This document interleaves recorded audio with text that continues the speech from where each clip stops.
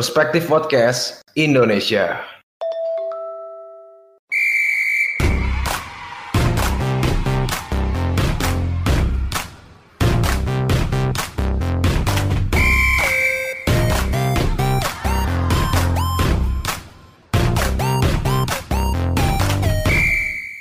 Assalamualaikum warahmatullahi wabarakatuh. Kembali lagi bersama kami Perspektif Football Podcast. Di sini ada gua, Jawir kan.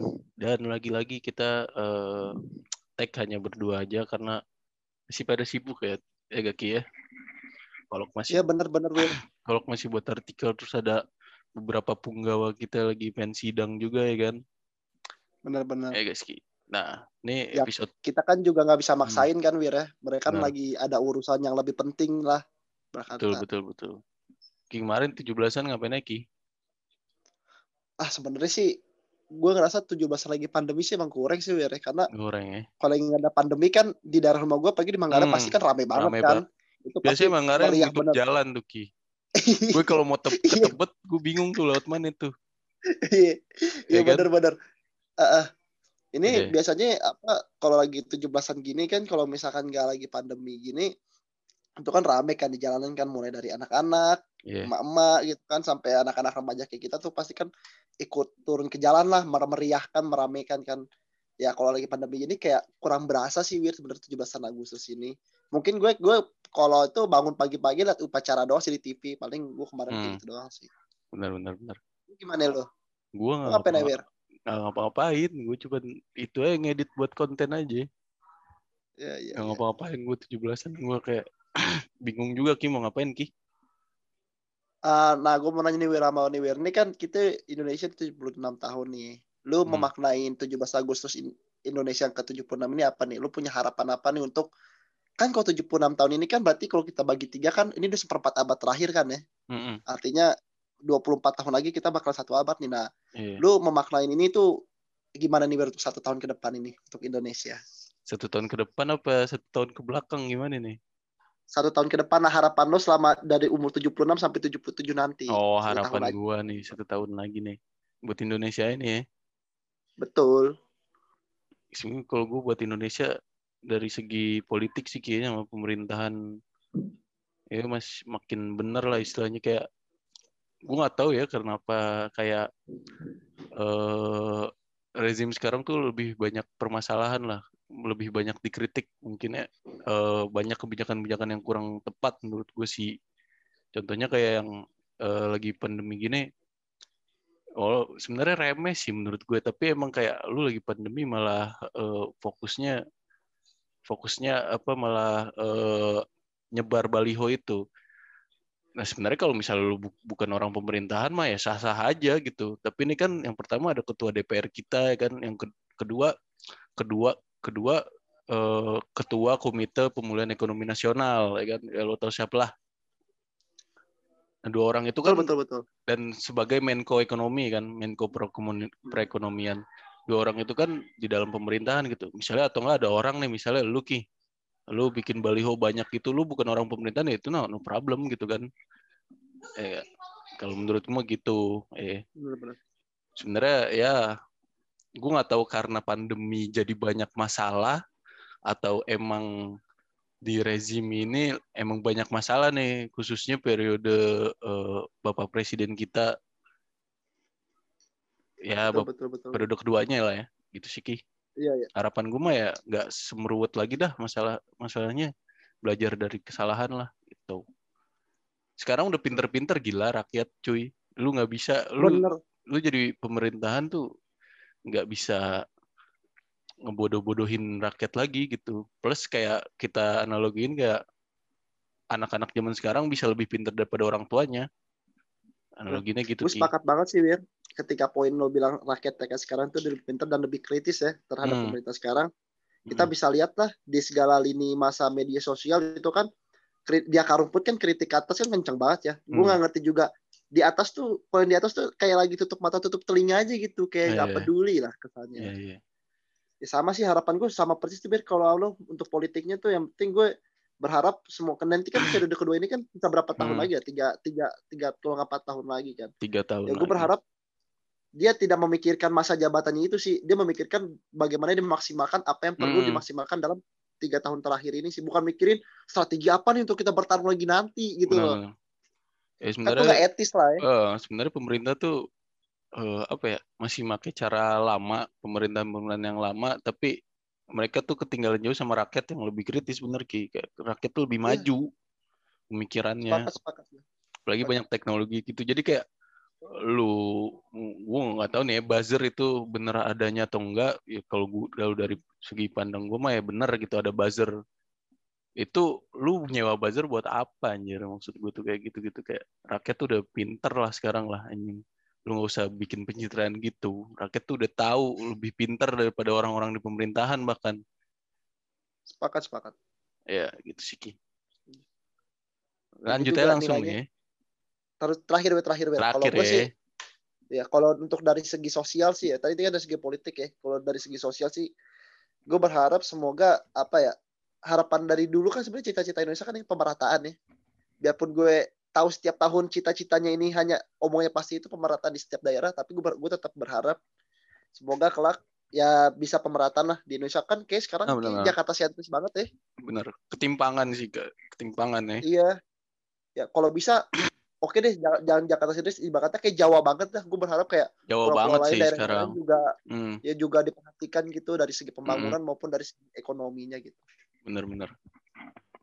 Tapi emang sebenarnya kalau di luar gitu Sumatera Kalimantan, untuk bagi beberapa orang yang punya lahan sawit itu Ki, petani sawit itu lebih kaya bisa jadi daripada orang Jawa. Tapi yang menjadi masalah bukan dari pendapatan atau apanya ya. Ya UMR juga masih di bawah Jawa, apalagi di bawah Jakarta lah intinya. Tapi yang maksud gue itu barang-barang itu se-Indonesia tuh harus sejajar, ngerti gak sih? Harga barang. Benar. Harga barang misalnya galon air di Jawa atau di Kalimantan tuh harusnya sama, rata gitu. Kalau nggak bensin gitu ya, bensin kata juga beda kan. Gitulah pokoknya gue. Mungkin walaupun susah sih ya, tapi ya who knows gitu.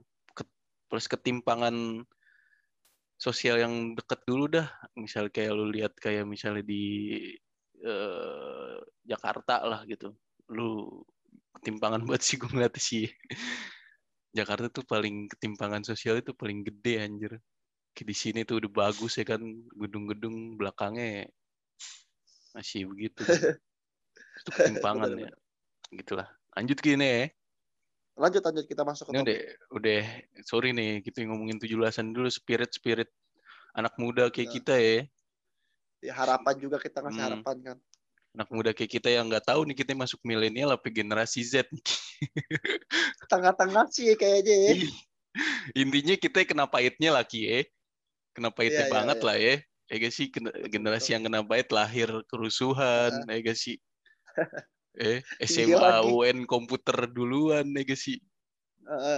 Paketnya banyak lagi pas kita SMA tuh sialan. Iya. Komputer duluan, kuliah pandemi, pensidang, wisuda. Wah udah dah parah dah. Pahit nasib emang. Nasib ya. 97, 98. Pokoknya gitu dah. Nah kita ini udah lama nih Ki nggak nge-preview pertandingan nih ya. Ya gak sih Ki? Udah lama banget nih Ki. Karena kemarin kita pengen preview pertandingan pertama Premier League sebenarnya, tapi karena nggak sempet waktunya Ki. Betul. Kita kemarin malah ngomongin transfer ya, asik banget kita ngomongin transfer. Iya, soalnya transfernya lumayan seru walaupun lagi pandemi gini. Oke lah. Benar. Lanjut nih, kayak kita yang ngomongin big match yang ada. Sebenarnya bukan big match sih. Timpangan juga ini, kita ngomong timpangan. Arsenal bakal bertemu Chelsea nih di Emirates Stadium nih Ki. Ya kan? Nah, kalau misal kita lihat dari musim kemarin, Arsenal selalu menang lawan Chelsea. Skor 3-1 dan 1-0. Iya. Enggak. Oh itu gue bangga banget. Gue gak tau sama Arsenal tuh kayak emang lagi terpuruk, tapi sama klub-klub yang biasanya dia pasti kalah malah menang. Contoh lawan MU sama Chelsea itu. Iya. Itu klub-klub dulu tuh Arsenal tuh zaman Wenger tuh udah pasti kalah ketemu Chelsea atau enggak MU. Kalau gue udah nggak kayak pesimis aja Arsenal ketemu Chelsea atau MU, karena Chelsea waktu itu Hazardnya OP banget sih maksud gue. Ya gak. Nah, Ini bakal terjadi lagi gak Ki menurut lu Ki? Arsenal Chelsea ini Ki? Arsenal bakal Ya, menang kalau lagi gak? sebenarnya ketika tadi lo ngomong ini bukan big match, tapi kalau menurut gue pribadi ya, ini pasti masih big match lah, karena ya nama besar Arsenal tuh lo nggak bisa bohongin lah, di Inggris nama besar Arsenal tuh benar-benar harum banget lah. Dia kan Iya, gue gak termasuk ngerti benar-benar. Tapi dia kan juga termasuk klub nomor 3 tersukses di Inggris kan setelah MU dan Liverpool kan. Benar. Kalau Premier League Arsenal kedua Ki ya? Enggak ding, Arsenal berapa aja kan ada Chelsea sama City ya. Enggak, kalau total keseluruhan Piala Liga Inggris Arsenal kedua. Oh gitu. Oh udah sama FA gitu maksudnya FA Cup. Enggak, maksud gue gitu. sebelum era Premier League. Kan MU 20 tuh. Oh. Iya. Arsenal 13. Oh berarti itu di bawah Liverpool dong dari zaman dulu Arsenal berarti. Apa? Emang Liverpool berapa? Berarti Liverpool kan sebelum Premier League di 18. Iya, di bawah berarti ya. Berarti banyak juga tuh Arsenal sebelum Premier League. Nah, kalau menurut gue dari fans Arsenal tuh sebenarnya ada key quotes-nya, our expectation is low but holy fuck anjing. Kenapa lu sama Brentford kalah gitu? Maksud gue tuh gitu. Brentford, Arsenal tuh lagi ngasih sejarah-sejarah buat tim kecil lagi. Maksud gue tuh. Kayak Brentford, gitu ya. Lu bayangin Brentford terakhir menang 1946 anjing. Indonesia. Lawan Arsenal? Enggak, di Premier League, cok. Setahu gue ya, gue lihatnya iya dia baru pertama menang lagi anjir. Ini baru kemenangan pertama di Premier League apa gimana ya? Brentford tuh nggak pernah masuk di Premier League setahu gue Ki. Iya. Dia kan? nggak pernah masuk deh. Iya kan? Ini kemenangan pertama cok di liga paling top Inggris ya, di Inggris. Anjir, Arsenal tuh emang lagi ngasih sejarah buat tim-tim ini anjir. Betul. Terus juga kayak biarpun emang Chelsea bukan rivalitas utamanya Arsenal ya, karena kan mungkin rivalitas utamanya Arsenal itu Tottenham. Spurs karena satu distrik. Mungkin setelah era Premier League rivalitas utama itu Manchester United ya, yang kita tahu. Ya dulu itu kan emang udah panas banget kan. Modern football pertama lah. Betul lah. Namun semenjak Taipan Rusia Roman Abramovich datang, ya dia kayak merasa, oh ini kayak ada London lagi nih gitu kan, ngasih warna baru dan mungkin dari situ rivalitas Chelsea dan Arsenal akhirnya bisa terjalin kan. Benar, rivalitas Chelsea. Gimana Ki? Kalau gue nyorotinnya gini sih, Bir. Gue pede banget dengan squad ini. Gue yakin banget di squad ini Chelsea pasti bakal finish di atas City. Gue nggak tahu peringkatnya berapa. Gue yakin banget pokoknya Chelsea pasti bakal finish di atas City. Namun gue ngerasa kalau lawan kayak Arsenal, gue nggak tahu Arsenalnya emang yang mempunyai spirit lebih dibanding Chelsea-nya, atau memang Chelsea-nya ini taktiknya selalu kebaca kalau ketemu Arsenal. Gue ambil contoh kayak musim lalu udah, itu kan yang di kalah 3-1 itu kan yang Arsenal itu kan pemain-pemain muda semua kan yang main. Si Emil Smith Rowe akhirnya main kan, debut kan tuh kalau nggak salah ada starting. Maksud gue debut lawan tim besar si Emil Smith Rowe, terus juga ada si Bukayo Saka dulu kan, kirinya Saka, ke tengahnya Smith Rowe kan. Kanan Saka nah, di kanan kan itu kan anak-anak muda semua kan. Kalau nggak yang dulu Chelsea 2 sama deh, yang Gabriel Martinelli golin dari soloran gitu yang kan kepleset. Iya.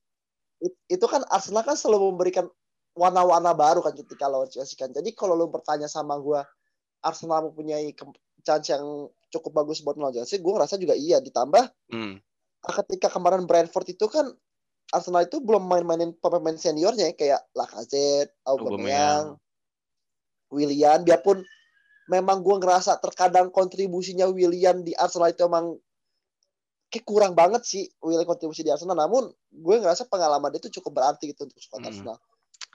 Kalau gue masuknya gini sih, yang perlu diwaspadain buat Arsenal nih. Ini gue memperingatkan, kalau gue fans Chelsea itu memperingatkan Arsenal tuh kayak lini belakang Arsenal di hari itu benar-benar mengkhawatirkan sih. Iya. Itu kan gol Brentford yang kedua itu kan Inggris kayak 1980-an, Inggris 1990-an gak sih, long throw kayak gitu. Dan Arsenal kecolongan itu menurut gue kesan yang amat fatal sih. Itu kelihatan banget koordinasinya nggak ada sih, kayak komunikasi di lini belakang tuh nggak terjalin gitu loh, Wir. Benar. Setuju gue. Itu gue yakin kalau andaikan klub seperti Liverpool atau seperti Manchester United itu nggak akan melihat kejadian kayak gitu tuh. Bola bisa lolos kayak gitu. Terus ya? Yang itu tuh bola kan dilempar terus disundul dulu terus depan gawang gitu kan. Itu tuh ada 4 pemain Arsenal yang cuma ngeliatin pelongo. Gue nggak tahu mereka mati langkah, nggak tahu mereka refleksnya lambat atau gimana, gue nggak tahu lah. Iya. Ditambah kritikan benar-benar tajam di hari ini untuk Ben White kan, karena dia proses golnya itu Ben White ada di sana kan. Dia refleksnya kayak kurang gitu melihat sirkulasi aliran bolanya itu kan. Akhirnya lolos ke siapa cetak golnya gitu, gue lupa. Aerial duels won-nya Ben White itu cuma 45%. Oke. Dia di pertandingan itu ya. Gila, pokoknya rata-rata dia tuh kayak misalnya tackle rate-nya gitu hancur parah dah pokoknya. Gue bukannya apa ya, kalau kita ngomongin Ben White tuh emang sebenarnya overpriced ya kan menurut gue, tapi ya gue nggak tahu ke depannya karena umurnya masih 22 ya kan. Nah, ini permasalahan dari mentalitas sama personality Ben White juga nih, Wir. Di hari ini mungkin dia match pertama kan. Kalau kita juga ingat bro, Virgil van Dijk pun di Liverpool ketika dia datang ke Southampton dibilang juga Virgil van Dijk itu overpriced loh. Dan di match pertama juga gue lupa Virgil van Dijk siapa itu, dia mainnya nggak optimal gitu. Banyak kritikan juga ke dia. Namun karena personality dan juga mentalitas Virgil van Dijk yang kuat, dia mampu bangkit gitu kan dan membuktikan kualitasnya. Nah, gue nggak tahu nih untuk Ben White nih, kasusnya kan sama seperti Van Dijk atau enggak, apa dia bisa membalikan omongannya atau dia malah makin terpuruk karena kritikan. Oke. Kalau gue ngomongin Arsenal Chelsea itu pecahnya rivalitas Arsenal Chelsea itu sebenarnya medio 2010-an Ki, 11-12 gitu loh Ki. Iya. Pecahnya karena Chelsea kan 2008 dari 2007 sampai 2009 tuh rivalitasnya lebih ke MU Ki ya. Iya, sepakat. Dari perburuan Premier League sampai Champions ya kan, sama MU terus tuh. Nah, kalau gue lihat dari dulu kayak Arsenal Chelsea, Arsenal yang ngebeli squad Lille pas juara, Arsenal dapetnya Gervinho, Chelsea dapetnya Hazard ya kan. Oh iya lagi. Ya kan. Maksud gue di situ tuh rivalitas Arsenal Chelsea itu kayak bener-bener nggak ada yang bisa ketebak, ngerti gak sih Ki? Kayak Arsenal pernah menang 5-3 sama Chelsea, Chelsea pernah ngebantai Arsenal juga. Wah itu kayak bener-bener gak ketebak, saling balas lah gitu kemenangannya gitu. Nah kalau kurangnya itu kan pas kesini-sini Arsenal pas Wenger udah akhir-akhir Wenger dan medio 2017 ke atas lah, itu Arsenal Chelsea tuh menurut gue one-sided banget, Chelsea banget gitu. Karena di satu sisi Chelsea punya Hazard yang benar-benar gue takutin sebagai fans Arsenal gitu. Lu lihat yang Hazard gocek-gocek sampai Koscielny jatuh itu, gol itu yang soloran dia itu udah gila itu kan, maksud gue Hazard tuh. Ya untuk tahun sekarang ini emang gue nggak optimis banget sama Arsenal karena masih banyak yang kurang yang kita ngomongin kemarin kita, tapi ya gue nggak tahu ya kan ke depan gimana. Tapi waktu lawan Bradford pun Arsenal nggak bener-bener dibabat, maksud gue nggak bener-bener possessionnya menang Brentford atau apa gitu. Arsenal masih menang possession, masih menang shoot. Ya mungkin emang kurang beruntung, kedua pemain-pemain yang seniornya kayak Aubameyang atau Lacazette itu belum main gitu kan. Menurut gue gitu sih ya. Di Chelsea ini kalau misalnya Lukaku udah main, ini salah satu ancaman terbesar sih Ki. Lukaku udah main. Dia Wir besok Wir. Oh, main. Minggu ya? Main. Nah, makanya itu nih gue sih berharap ya nanti, ini harapan gue ya untuk skemanya Tuchel. Gue juga penasaran sih dengan adanya Lukaku ini, di sampingnya ini siapa, entah Werner entah Havertz atau Werner dengan Mason Mount kan. Gue kalau dari segi Chelsea nih kayak gue bahas Chelsea karena tadi kita udah bahas Arsenal kan ya. Dari squad Chelsea itu kalau gue yang gue benar-benar harus di marking itu dari segi Lukaku dan Havertz. Kalau Havertz performanya kayak Euro kemarin gitu kan, itu benar-benar ini. Yang kedua Mason Mount tuh bocah emang pemberian Kobam banget Ki, ya gak sih? Pemberian dari Kobam. Sekarang Akademi Chelsea lagi naik-naik kayak kita lihat Trevor Chalobah ya kan, back tengah yang mengisi kekosongan ya Ki. Benar. Terus juga dari Akademi Chelsea nih Wir ya. Chelsea kan ngebeli Lukaku 115 juta euro kan. Itu Chelsea ternyata udah ngejual pemain itu sampai 95 juta euro tau Wir, termasuk Tammy Abraham, dan itu semua dari akademi. Itu kebanyakan dari squad U23-nya itu tuh yang Marcel Guehi dibeli Crystal Palace. Terus juga Livramento. Ya, Livramento diambil sama Southampton kan. Itu kan pemain muda yang akhirnya diambil kan. Gue biarpun emang gue di satu sisi gue agak gimana gitu, gue kayak pengen sekali ada satu pelatih benar mempercayain pemain akademi. Namun gue juga memahami kalau di hari ini standarisasi Chelsea itu berarti udah tinggi banget. Kalau pemain yang muda berkualitas gini aja nggak bisa masuk squad inti, berarti di hari ini di mata Chelsea itu squad yang benar-benar bisa masuk itu benar-benar mateng banget, nggak bisa setengah mateng lagi karena kompetisi yang bakal diarungi nanti bakalan berat-berat banget dan tujuan klub setiap tahunnya itu berarti emang tinggi banget gitu. Kalau gue boleh jujur kayak orang-orang kayak Tammy Abraham tuh menurut gue bisa banget bertahan, Wir. Namun karena tuntutan dan juga ekspektasi dari board itu benar-benar tinggi kan, mungkin Tuchel menilai Tammy Abraham belum bisa sanggup. Atau kayak si Livramento itu kan pemain terbaik Chelsea muda tahun lalu gitu. Dan di hari ini dia diambil sama Southampton gitu. Bek kanan Ki, Livramento tuh. Dia bek kanan. Dan gue sih kalau dari Academy of Fame sih yang gue benar-benar gue idolin sih di hari ini sih ya Mason Mount sih, Wir. Gue suka sama etos kerjanya sama stamina-nya di lapangan sih. Itu work rate-nya gila sih, Wir. Itu orang, Wir. Kalau gue lihat dia tuh kayak Pedri-nya Inggris, Ki. Ngerti guys? Kalau mainnya maksudnya bukan dari segi skill, tapi dari segi permainan tuh kayak Mason Mount tuh emang tergila-gila sama bola, anjing. Kayak nggak capek aja ngejar bola tuh. Kayak dia nggak capek-capek, anjir. Gue lihat di lapangan tuh lari sana-sini. Nggak kayak... Dan Mason... gimana ya?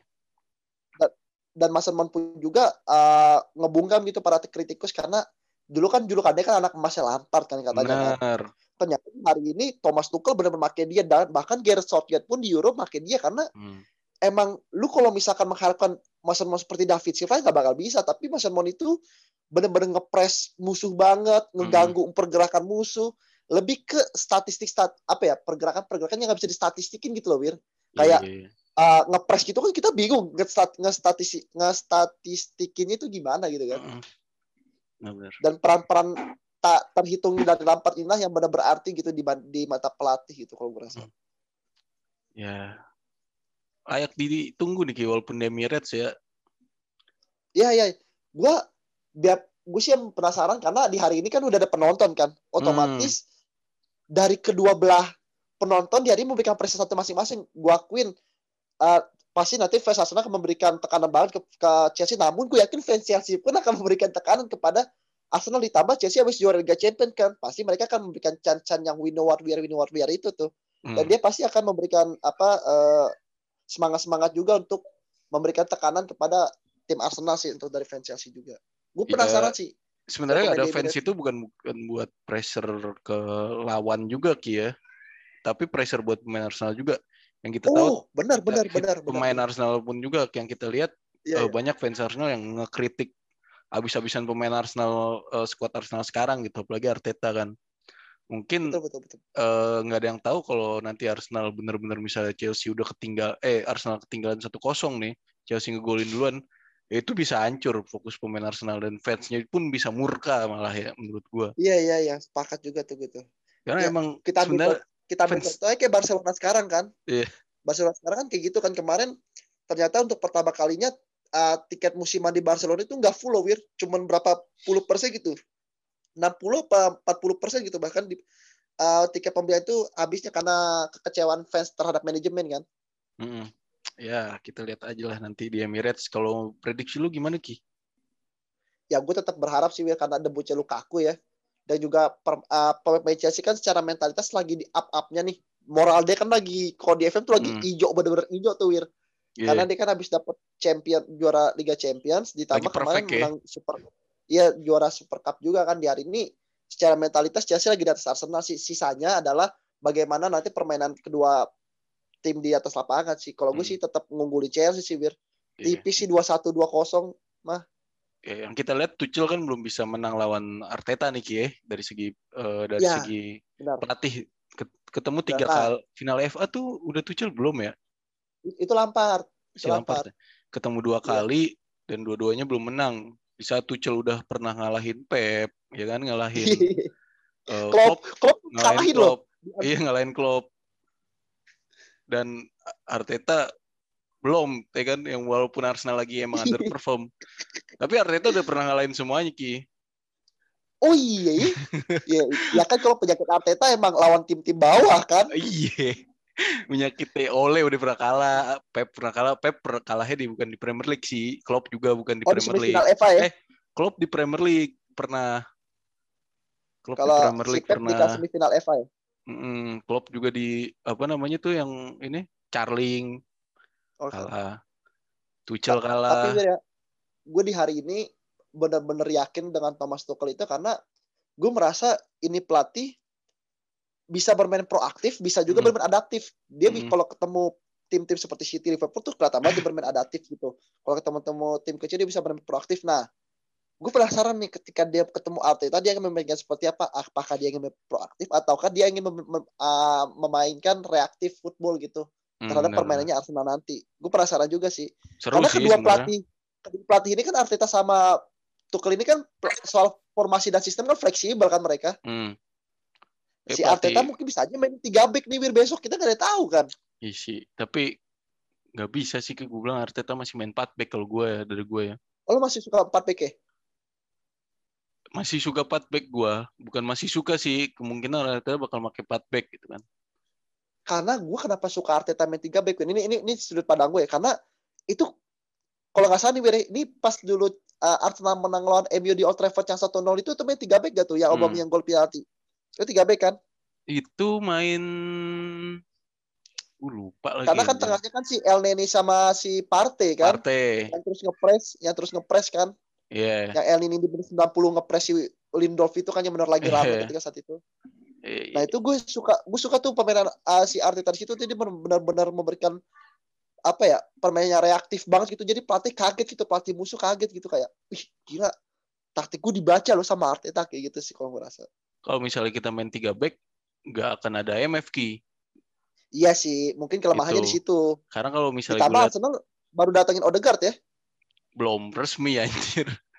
Oh itu belum diumumin Wir. Tapi gila. Maksudnya udah dari wartawan bola tuh udah deal ya. Maksud gue tuh kalau main 3 back Arsenal tuh kelihatan one sided di left banget Ki. Oh iya sih. Aubameyang gitu dulu waktu itu tuh kayak ini ke kiri-kiri mulu gitu maksud gue. Walaupun emang kuat di pertahanan tapi untuk nyerangnya tuh malah bingung anjir. Aubameyang underperform hancur. Gitu. Benar. Gitu. Ada Olis nih, Ki. Oh, Olis udah masuk. Lis, langsung aja nih pendapat lu tentang Arsenal Chelsea nih, Lis. Siapa yang bakal menang kira-kira, Lis? Kalau menurut gua Arsenal Chelsea, gua megang Chelsea lah. Kalau musim ini ya. Apalagi Chelsea datangin Lukaku ya kan. Kenapa emang? Ya. Gimana ya? Lumayan ngeri juga sih gue ngeliat squad Chelsea nih musim ini. Apalagi kan dia yang kemarin champion, juara, maksudnya lagi ngacun-ngacun lah Chelsea lah. Iya. Mentalnya lagi naik banget nih kan, apalagi datangin Lukaku. Tapi nggak tahu juga sih nih Lukaku balik ke Inggris lagi mainnya bakal konsisten apa enggak kayak yang dia main di Italia gitu. Kalau menurut gue Chelsea. Karena sih emang Lukaku sekarang lebih langsing lagi Ki. Iya. Bener. Enggak kayak waktu di MU. Itu menarik tuh poin yang tadi Olis bilangin tuh, karena banyak juga kan kritikan masuk ke Lukaku karena ketika Lukaku dulu di West Brom sama di Everton bagus, dan Lukaku di MU tiba-tiba menurun terus balik ke Italia terus balik ke Inggris. Pertanyaannya adalah apakah Lukaku bakal seperform di Italia kan? Tapi yang menarik adalah ternyata si Tuchel ini kan ketika lagi transfer kemarin dia kan pengenin 2 striker kan, kalau nggak Haaland, kalau nggak Lukaku kan. Ternyata si Thomas Tuchel ini udah nonton gue nggak tahu dia bener apa enggak, tapi kalau kata si Simon Philip tuh wartawan The Athletic buat koresponden Chelsea tuh bilang Thomas Tuchel tuh udah nonton semua videonya Haaland sama Lukaku. Tapi gue nggak ngerti nonton highlight apa nonton full ya. Jadi ibarat kata mungkin bisa jadi Thomas Tuchel udah menyiapkan sebuah peran lah buat Lukaku nanti di Chelsea. Setuju. Iya. Oke, kita lanjut aja nih. Kita ke La Liga ya. La Liga nih udah jalan 1 pekan sama kayak Premier League ya kan. Tapi yang beda dari La Liga udah nggak ada mega bintang Barcelona, Messi, dan transfer dari 3 klub besar, atau kita bilang misalnya Real Madrid yang belum beli siapa-siapa nih, malah udah ngejual Varane dan ngelepas Ramos. Tapi masih bisa menang 4-2 kemarin tuh lawan Real apa sih? Sociedad apa ya? Lupa gua. Sociedad lawannya si Barca. Barca ya? Oh iya, apa LC gitu. Apa enggak tahu gua, pokoknya lupa gua. Gue lupa. Getafe apa pokoknya tim-tim kecil deh Madrid itu. 4-2 ya kan, walaupun pas half time saat babak pertama kesulitan gitu kan.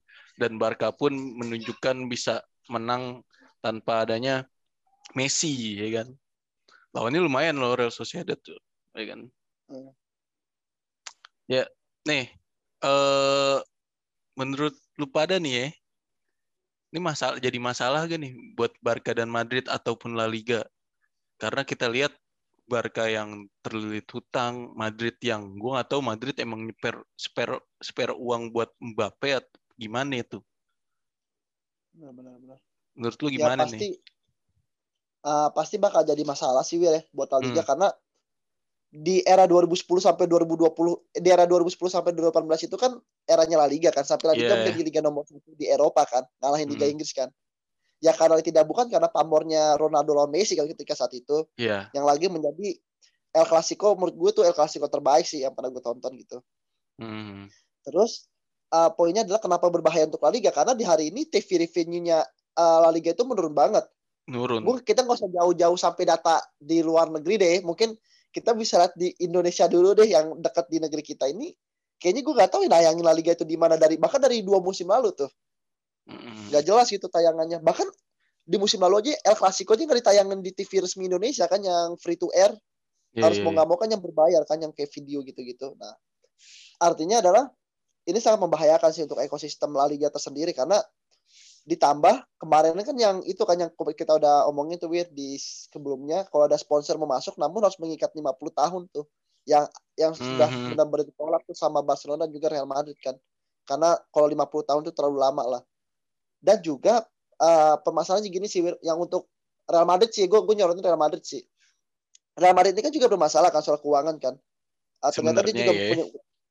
Ternyata dia juga mempunyai utang yang lumayan, biarpun gak separah Barcelona ya. Sehingga dia harus ngekuras sedikit para pemainnya lah. Namun permasalahannya adalah di hari ini Madrid dalahnya banyak banget nih. Kemarin gue lihat reportnya, ada salah satu akun tuh dibilang Madrid ini dari awal udah punya budget 150 juta. Ditambah jual Varane itu 30-40 juta. Ditambah jual Odegaard kan, kemarin barusan kan. Dan artinya Real Madrid ini udah punya duit sekitar 230 juta euroan lah. Nah permasalahannya ini duit untuk diapain nih? Untuk meregenerasi pemain kah? Membeli superstar kah? Atau membayar utang? Karena di hari ini uangnya ini belum dialokasi nih Wir.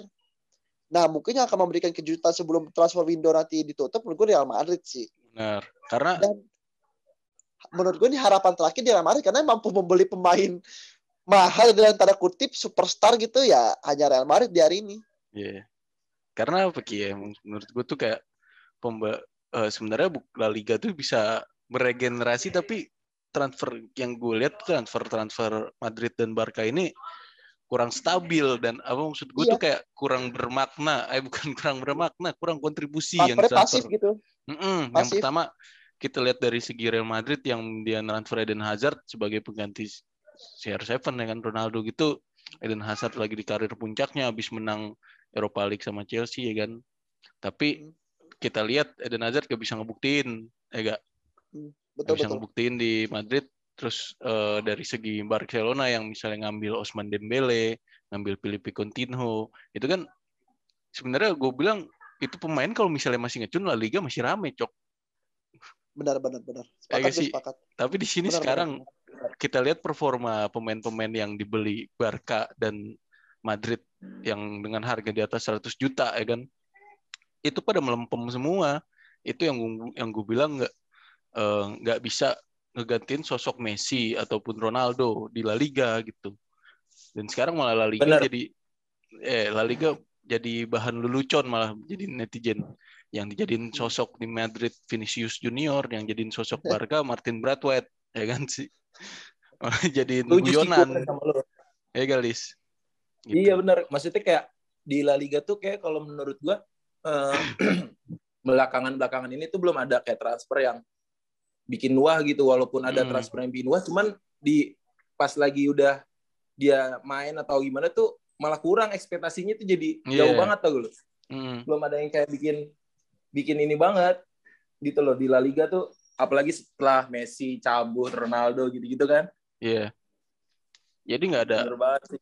Setuju gue sama lo, Wir. Nggak ada sosok lainnya menurut gue gitu. Iya, belum ada. Jadi belum ada bintang yang gantiin lah. Nah tadi kata Rafki bener ya, penyelamatnya dari Real Madrid karena rumornya Real Madrid udah siap ngebit Mbappe. Karena emang yang kita lihat siapa nama presiden Real Madrid? Florentino Perez ngebet buat Mbappe udah dari kapan tahu tuh ya.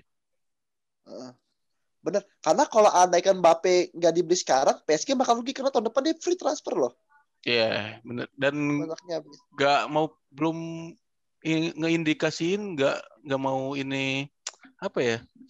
Nggak mau perpanjang kontrak karena posisi Mbappe tuh kayak posisi Neymar dulu di Barca, ngerti gak sih lu? Ya dia di bawah bayang-bayang gitu ya. Yes, gitu maksud gua. Gitulah. Ya rumor-rumornya juga kan kayak Mbappe tuh. Ya kan ke Madrid tuh kayaknya sih kayak benar-benar kayak pengen cabut juga loh kalau dari pribadinya dia, kalau nggak salah sih gue baca-baca artikel. Benar. Gitulah pokoknya nih. Dan gimana Gi? Ya, sorry. Terus. Nih kira-kira menurut lu pada nih icon yang kira-kira jadi icon di La Liga hari ini siapa? Apakah kayak misalnya Liga ya kayak Premier League aja gitu iconnya ya? Klub-klub aja gitu. Apa La Liga kan emang istilahnya satu dekade terakhir ini dimanjakan oleh dua pemain super ini kan, Messi dan Ronaldo. Apakah nanti bakal ada icon untuk musim sekarang deh? Iconnya kira-kira siapa gitu? Karena kalau menurut gue mungkin perbedaannya La Liga dengan Premier League itu emang La Liga bisa ada icon sih.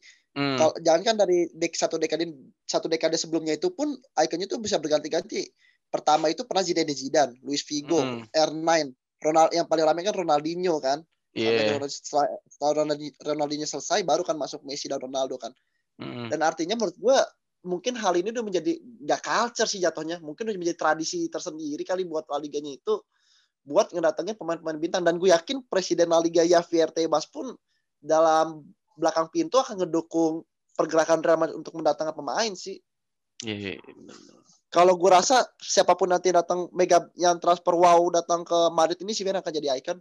Atau yang kedua bisa jadi La Masia-nya Barcelona ini akan bersinar di La Liga juga nih. Karena kan pemain bintangnya pada cabut kan. Bisa jadi eranya Pedri, Ansu Fati, si Gavi gitu-gitu untuk bersinar sih sekarang.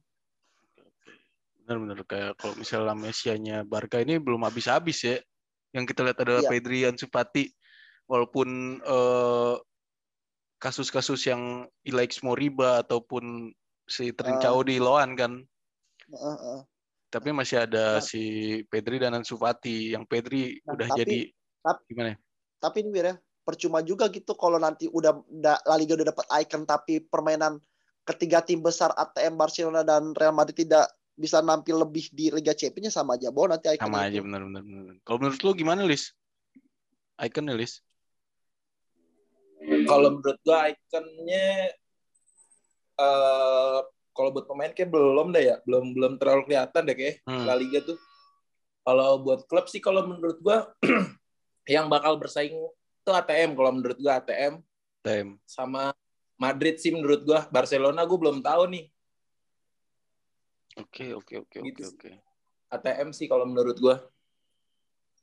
Karena emang menurut gue kalau dari segi klub ya Ki, dari segi permainan klub gitu, menurut gue pertama dari ATM itu kan defender banget ya, sampai kayak contohnya kayak Marcos Llorente udah bisa jadi back kiri apa back kanan gitu anjir dari AMF anjir, gue bingung gitu kan, dipaksain versatil gede-gede gitu, masih kurang menarik gitu. Tapi yang kita lihat selama satu dekade terakhir kan permainan Messi yang bisa ngubah Barcelona jadi ini ya kan, ataupun yang didukung Xavi Iniesta, atau waktu Xavi Iniesta keluar Messi masih bisa bikin magic, masih bisa gendong loh.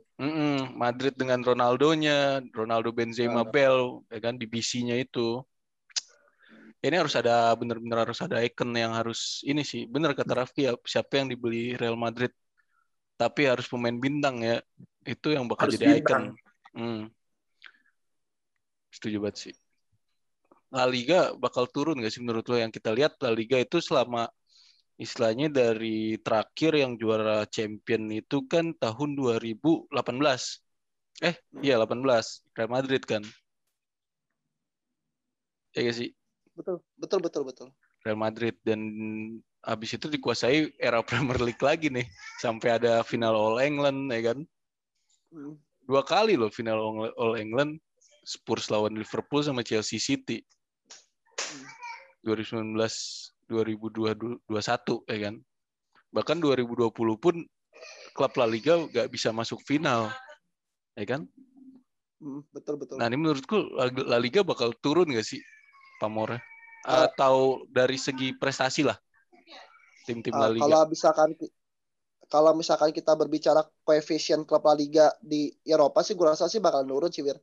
Karena kan 10 tahun kemarin dari 2010 sampai 2018 itu kan eranya La Liga banget kan. Bener. Sampai-sampai tim-tim kayak Sevilla gitu kan bisa hat-trick Liga Europa League kan. Atau enggak kayak Villarreal atau enggak yang lain-lain itu kan bisa juara Europa League itu kan. Gue tidak bisa memungkiri ini kata orang-orang karena standarisasi Liga Spanyol itu bisa naik banget tuh karena hadirnya Lionel Messi dan juga Cristiano Ronaldo. Misalkan gue ambil contoh tuh kayak Sevilla bisa juara Europa League ngalahin Liverpool di final. Itu kalau misalkan mereka dalam 1 tahun 4 kali nggak ketemu Ronaldo dan juga Messi, itu gue yakin kualitasnya si Sevilla itu nggak mungkin sebagus itu ketika saat itu. Yeah. Atau juga kayak Villarreal, tim-tim kayak gitu. Dan artinya dengan dulu kehadiran Messi dan juga Ronaldo itu mengelevate satu level ini loh, Wir, kayak kompetitifnya La Liganya itu sendiri juga, terus juga menaikkan standarisasi permainannya La Liga secara nggak langsung untuk semua tim gitu. Jadi mau nggak mau orang untuk menonton gimana caranya mengalahkan Barcelona, mengalahkan Real Madrid, gimana caranya ngancurin tiket takannya Barcelona, gimana caranya mempertahankan biar nggak kena counter attack-nya Real Madrid gitu. Jadi otomatis tim-tim menyiapkan banyak taktik. Jadi ketika mereka bertemu dengan standarisasi timnya yang gak sebagus Barcelona dan Madrid, mereka dengan bisa mudah untuk mengalahkan tim-tim tersebut yang kita bisa jadinya kontestasi di Eropa itu tim-tim Spanyol ketika itu lagi berjaya-berjayanya banget kayak ATM gitu kan. Terus juga Sevilla yang lagi naik ya kayak gitu sih kalau menurut gue, Wir. Jadi kalau lo nanya sama gue apakah bakalan nurun ya kalau gue sih kayaknya sih untuk sementara waktu sih kayak sepak bola akan dijajah Inggris lagi sih. Oke. Kalau menurut lo, Lis? Ya, Wir. Gimana nih? La Liga nih bakal turun nggak nih? Rankingnya nih? Kalau bicara ranking sih, kalau menurut gue dia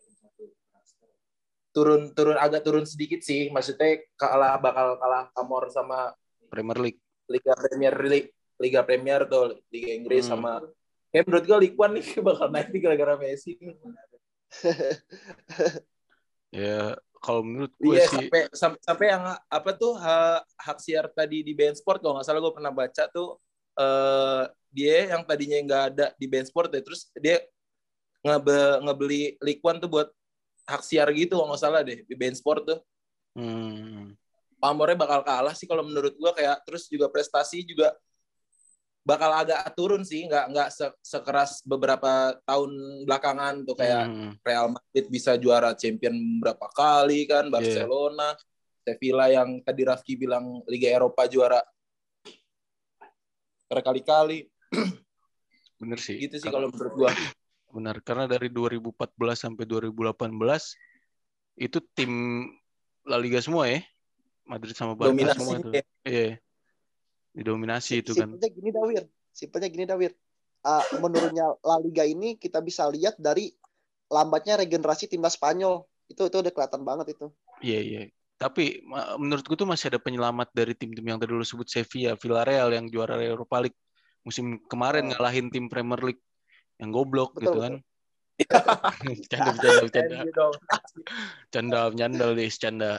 Ya, dan Sevilla yang masuk final lawan Inter kan 2020 tuh. Ya kan? Nah, itu masih bisa nyelamatin pamornya tuh di Europa League tuh. Tim Spanyol tuh yang kecil-kecil itu masih belum masih kayak yang tadi lo bilang Ki, dia tuh masih kayak masih ngotot kalau menurutku masih punya banyak taktik untuk ngadepin tim-tim besar dan masih punya mental gitu. Iya benar. Villarreal di semifinal ngalahin Arsenal, terus di final ngalahin MU walaupun penalti-penaltian, dan di Super Cup ya, Euro Super Cup bisa nahan imbang Chelsea sampai penaltian lagi gitu. Itu kan mentalnya gokil gitu menurut gua. Betul. Dan tim-tim kecil itu ya masih bisa jadi penyelamat La Liga menurut gua. Emang sekarang La Liga harus beregenerasi, jangan jadi kayak ngeliatin Barca Madrid lagi. Yang kita lihat ATM bisa juara, ya kan? Villarreal bisa dapat gelar gitu kan. Lu bayangin dalam satu musim Barca sama Madrid puasa gelar, tapi kayak Villarreal ATM itu juara. Kan itu kayak dulu tuh kayak nggak aneh banget gitu kan maksud gua. Iya. Itu tuh kayak wah gokil gitu maksud gua. Udah saatnya La Liga tuh beregenerasi kayak Premier League, semua tim rata gitu. Atau kayak Bundesliga kalau mau. Walaupun one sided Bayern Munchen lagi, tapi klub-klub bawahnya itu sejajar gitu. Lu lihat Bundesliga sekarang, lu lihat nih, itu Bundesliga, liga keduanya Bundesliga, udah kayak Bundesliga tahun medio 2010-an awal. Isinya Schalke, Werder Bremen, Hannover, Hamburg. Tuh, Bundesliga kedua. Semua tuh, Iya, itu di Bundesliga 2 semua. Bundesliga sekarang isinya malah kayak Union Berlin, apalagi tuh Bielefeld, gitulah pokoknya anjir. Augsburg. Iya, kayak tim-tim Bundesliga yang dulu di Bundesliga kedua sekarang yang harus beregenerasi lah La Liga, jangan kayak ngelihat Barca Madrid lagi. Menurut gue ngilangin icon itu sebenarnya gue harap gak ada icon lagi sih di La Liga biar dia tuh bisa belajar menurut gue ya. Nah ini kita langsung ke Serie A dah. Dikit nih Serie A nih bakal kick off yang kita lihat juara bertahan Serie A digembosi skuadnya. Achraf Hakimi ke PSG, Lukaku ke mana? Chelsea ya kan. Ya walaupun cuman beberapa pemain tapi itu pemain kuncinya gitu kan. Yang kita lihat apakah Lautaro Martinez bisa berduet dengan Edin Dzeko ya kan sekarang. Dan bek kanan Inter nggak tahu itu siapa penggantinya. Juve yang udah resmi beli Locatelli nih. Lini tengah Juve makin banyak yang kita lihat, ada Ramsey, ada Bentancur, ada Rabiot, ada McKennie. Terus ada Arthur, ditambah Locatelli lagi nih. Bingung gue Juventus ya kan. Dan Milan dengan skuad yang seadanya lagi gitu kan. Milan beli siapa sih? Beli Giroud. Oh iya beli Giroud, lupa gue. Striker toko semua berarti. Oh ya Mike Maignan ya. Beli Mike Maignan. Dan Roma yang bakal dilatih Jose Mourinho yang kita lihat berkurang prestasinya yang sini-sini, ya kan? Kalau dulu kan Mourinho balik lagi ke Chelsea jadi juara. Mourinho ke MU minimal Europa League, ya kan? Tapi di Spurs gak dapat apa-apa, ya kan? Apakah di Roma bakal bisa dapat Serie A gitu kan? Gak ada yang tahu, ya. Menurut lu gimana nih kick off pertama nih Serie A nih? Sebenarnya gue menarik kalau Serie A itu ini sih, Wir. Di hari ini tuh ternyata pembelian transfer terbanyak itu AS Roma loh. AS Roma udah ngeluarin 96 juta euro buat beli pemain. Jarang banget ya.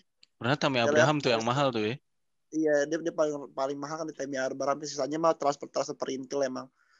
Terus ngelawan Florenzi. Ngelawan Florenzi ke AC Milan ya kalau nggak salah ya. Iya ke AC Milan. Terus juga iya. Si Inter itu bek kanannya ada tuh yang bek kanannya Belanda tuh si Dumfries itu kan resmi kan tuh. Dumfries ke Inter? Oh iya. Dumfries ke Inter. Ke Inter dia. Kan awal rumor kan mau kan ke Arsenal kan tuh. Ternyata itu mah rumor Coach Justin anjing. Coach Justin sama Coach Dimas itu. Nah, kalau Serie A sih kayaknya nih mah tahta bakal ke Juventus lagi sih, Fir. Gue bingung nih Juventus tengahnya nih harus siapa yang menurut lu kilis yang lu harus buang gitu. Kalau rumornya kan dari rumornya tuh Weston McKennie yang bakal mau dijual kan. Tapi menurut lu berdua nih siapa sih yang pantas yang dibuang gitu? Ramsey lah, Wir. Itu Ramsey udah gak jelas di Juventus. Bahkan gaji buta doang nih. Mentang-mentang gajinya gede banget kan di sono kan. Tapi dia lebih sering dimainin loh musim kemarin Ramsey. Iya gue paham, tapi performanya tuh gak pernah bagus, Wir. Dia bahkan mau balikin Pjanic lagi kan. Iya, mau balikin Pjanic buat apa cobanya? Arthur kesian Arthur, Cok. Pjanic rela gaji dipotong sampai berapa puluh persen gitu demi main di Juventus lagi. Itu Arthur gimana Arthur nasibnya? Iya, padahal tengahnya udah banyak sih. Makanya itu menurut lo Ramsey ya? Ramsey.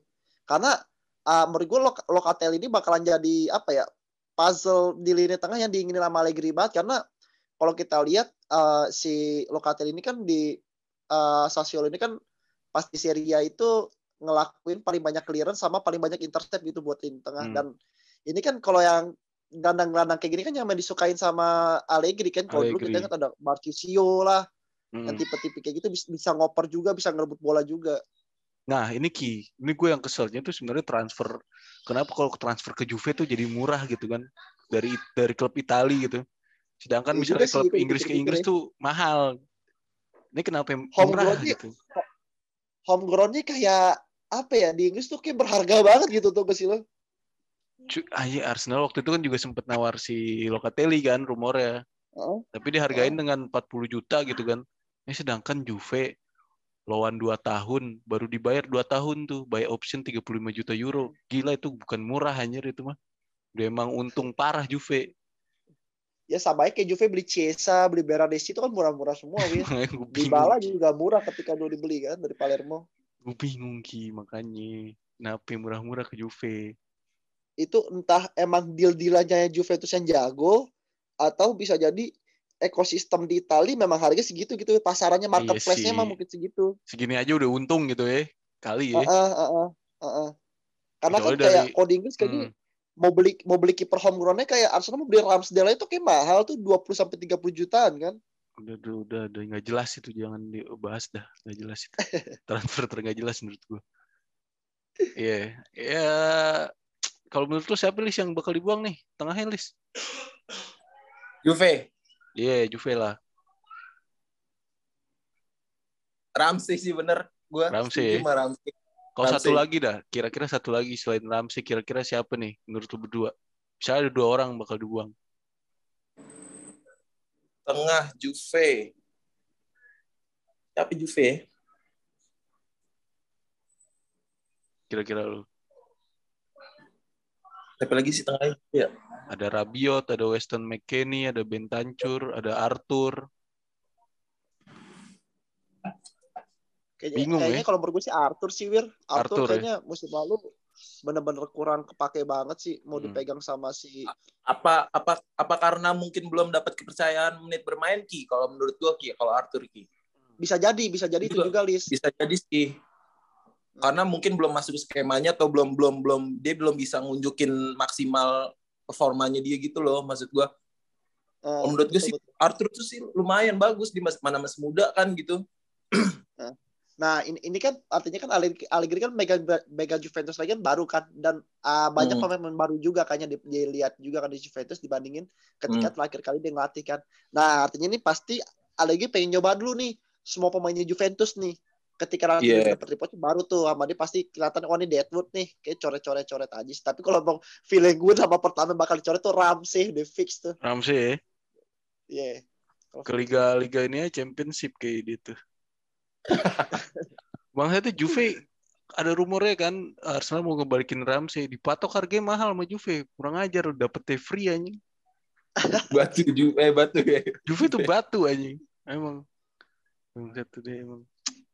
Ya nih kira-kira dah terakhir nih ya, prediksi lu pada untuk Serie A nih, karena emang Serie A sekarang yang apa ya, dominasi Juventus bisa dipecahkan ya kan, dipatahkan oleh Inter kemarin, dan AC Milan back to Champions League lagi.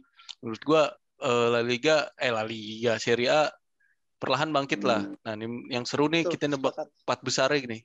Apakah 4 besar seperti biasa zaman 2000-an ya kan, Roma, Milan, Juve, Inter, atau apa gimana nih menurut lo? Ini bakal balik lagi sih kalau menurut gua. Menurut lo balik lagi Lis ya? Roma kayak si Mourinho kayaknya emang dia pengen sampai yang tadi Rafki bilang sampai belanja banyak banget gitu, kayak menurut gue Mourinho pengen buktiin kalau dia tuh di Italia tuh punya kesuksesan sendiri lah, maksudnya di Italia itu dia pengen buktiin nih kalau gue di Italia gue juga bisa bagus gitu, maksudnya ngelatih. Itu tim-tim Italia. Menurut gue sih kayak balik ke era 2000-an itu ya, kayak Juve, Roma, Inter, Milan. Oke. Lo Ki, gimana Ki? Kalau gue sih sama sih, tapi kalau gue feeling gue peringkat pertama Juventus, peringkat keduanya Atalanta, tiganya Inter, keempatnya kalau nggak si Milan, AS Roma sih. Atalanta tuh coba, sumpah lupa gue Atalanta. Atalanta tuh konsisten banget ya, mainnya bagus, gue suka sih sama mainnya Gasperini. Pemain dengan, maksudnya sih komposisi pemain yang nggak terlalu banyak pemain bintang, tapi dia bisa nyaingin loh. Atalanta tuh tim FM banget gila. Iya lagi. Lo lihat ada pemain-pemain bagus di situ sebenarnya anjir. Ya kalau menurut gue sih yang tadi Holis bilang Roma bakal nembus 4 besar sih menurut gue, karena di sini Mourinho ditargetin back to Europe lagi sih, back to Champions lah maksud gue. Mourinho bakal ditargetin itu nggak ke juara dulu dah, back to 3 besar atau 4 besar dulu, ke Champions dulu, ya kan? Awal-awal sih emang, baru awal-awal mungkin ditargetin gitu. Entah, tapi nggak tahu kan ke depannya gimana pas mungkin dia nemu taktiknya Roma ya kan. Kalau soal juara gue lebih ke Juve, bener sih kata Raffi, karena pertama ini Juve tuh dilatihnya sekarang malah Allegri lagi dengan squad yang lebih mapan gitu maksud gue tuh. Ya menarik sih sebenarnya Serie A tuh sekarang, bisa aja nih La Liga pamornya dibalap sama Serie A nih Ki. Dibalap pas sama Serie A. Gue sih yang penasaran ntar di Serie A Mourinho bakal bikin ulah apa enggak nih. Itu doang sih gue tunggu sebenarnya. Kan di friendly udah tuh di kartu merah. Iya di friendly ini kartu merah kan, gimana tadi di pertandingan resmi itu. Iya Mourinho-nya. Udah aja emang ulah Mourinho. Pokoknya itulah ya. Mudah-mudahan betul. Ya dengan adanya fans ya kan yang udah datang ke lapangan, ini udah menjadikan the real sepak bola lagi dan menarik untuk ditonton. Balik lagi lah sepak bola. Ya walaupun di negeri kita sendiri belum begitu mulai. Tapi ya diundur-undur lagi liga kita sendiri. Ya pokoknya dan seru lah. Awal musim udah kelihatan serunya ya kan. Oke, segitu aja nih dari kami Perspektif Football Podcast. Thank you Niki, Liz Thank you man. Thank you Niki hadir. Assalamualaikum warahmatullahi wabarakatuh. Waalaikumsalam warahmatullahi wabarakatuh.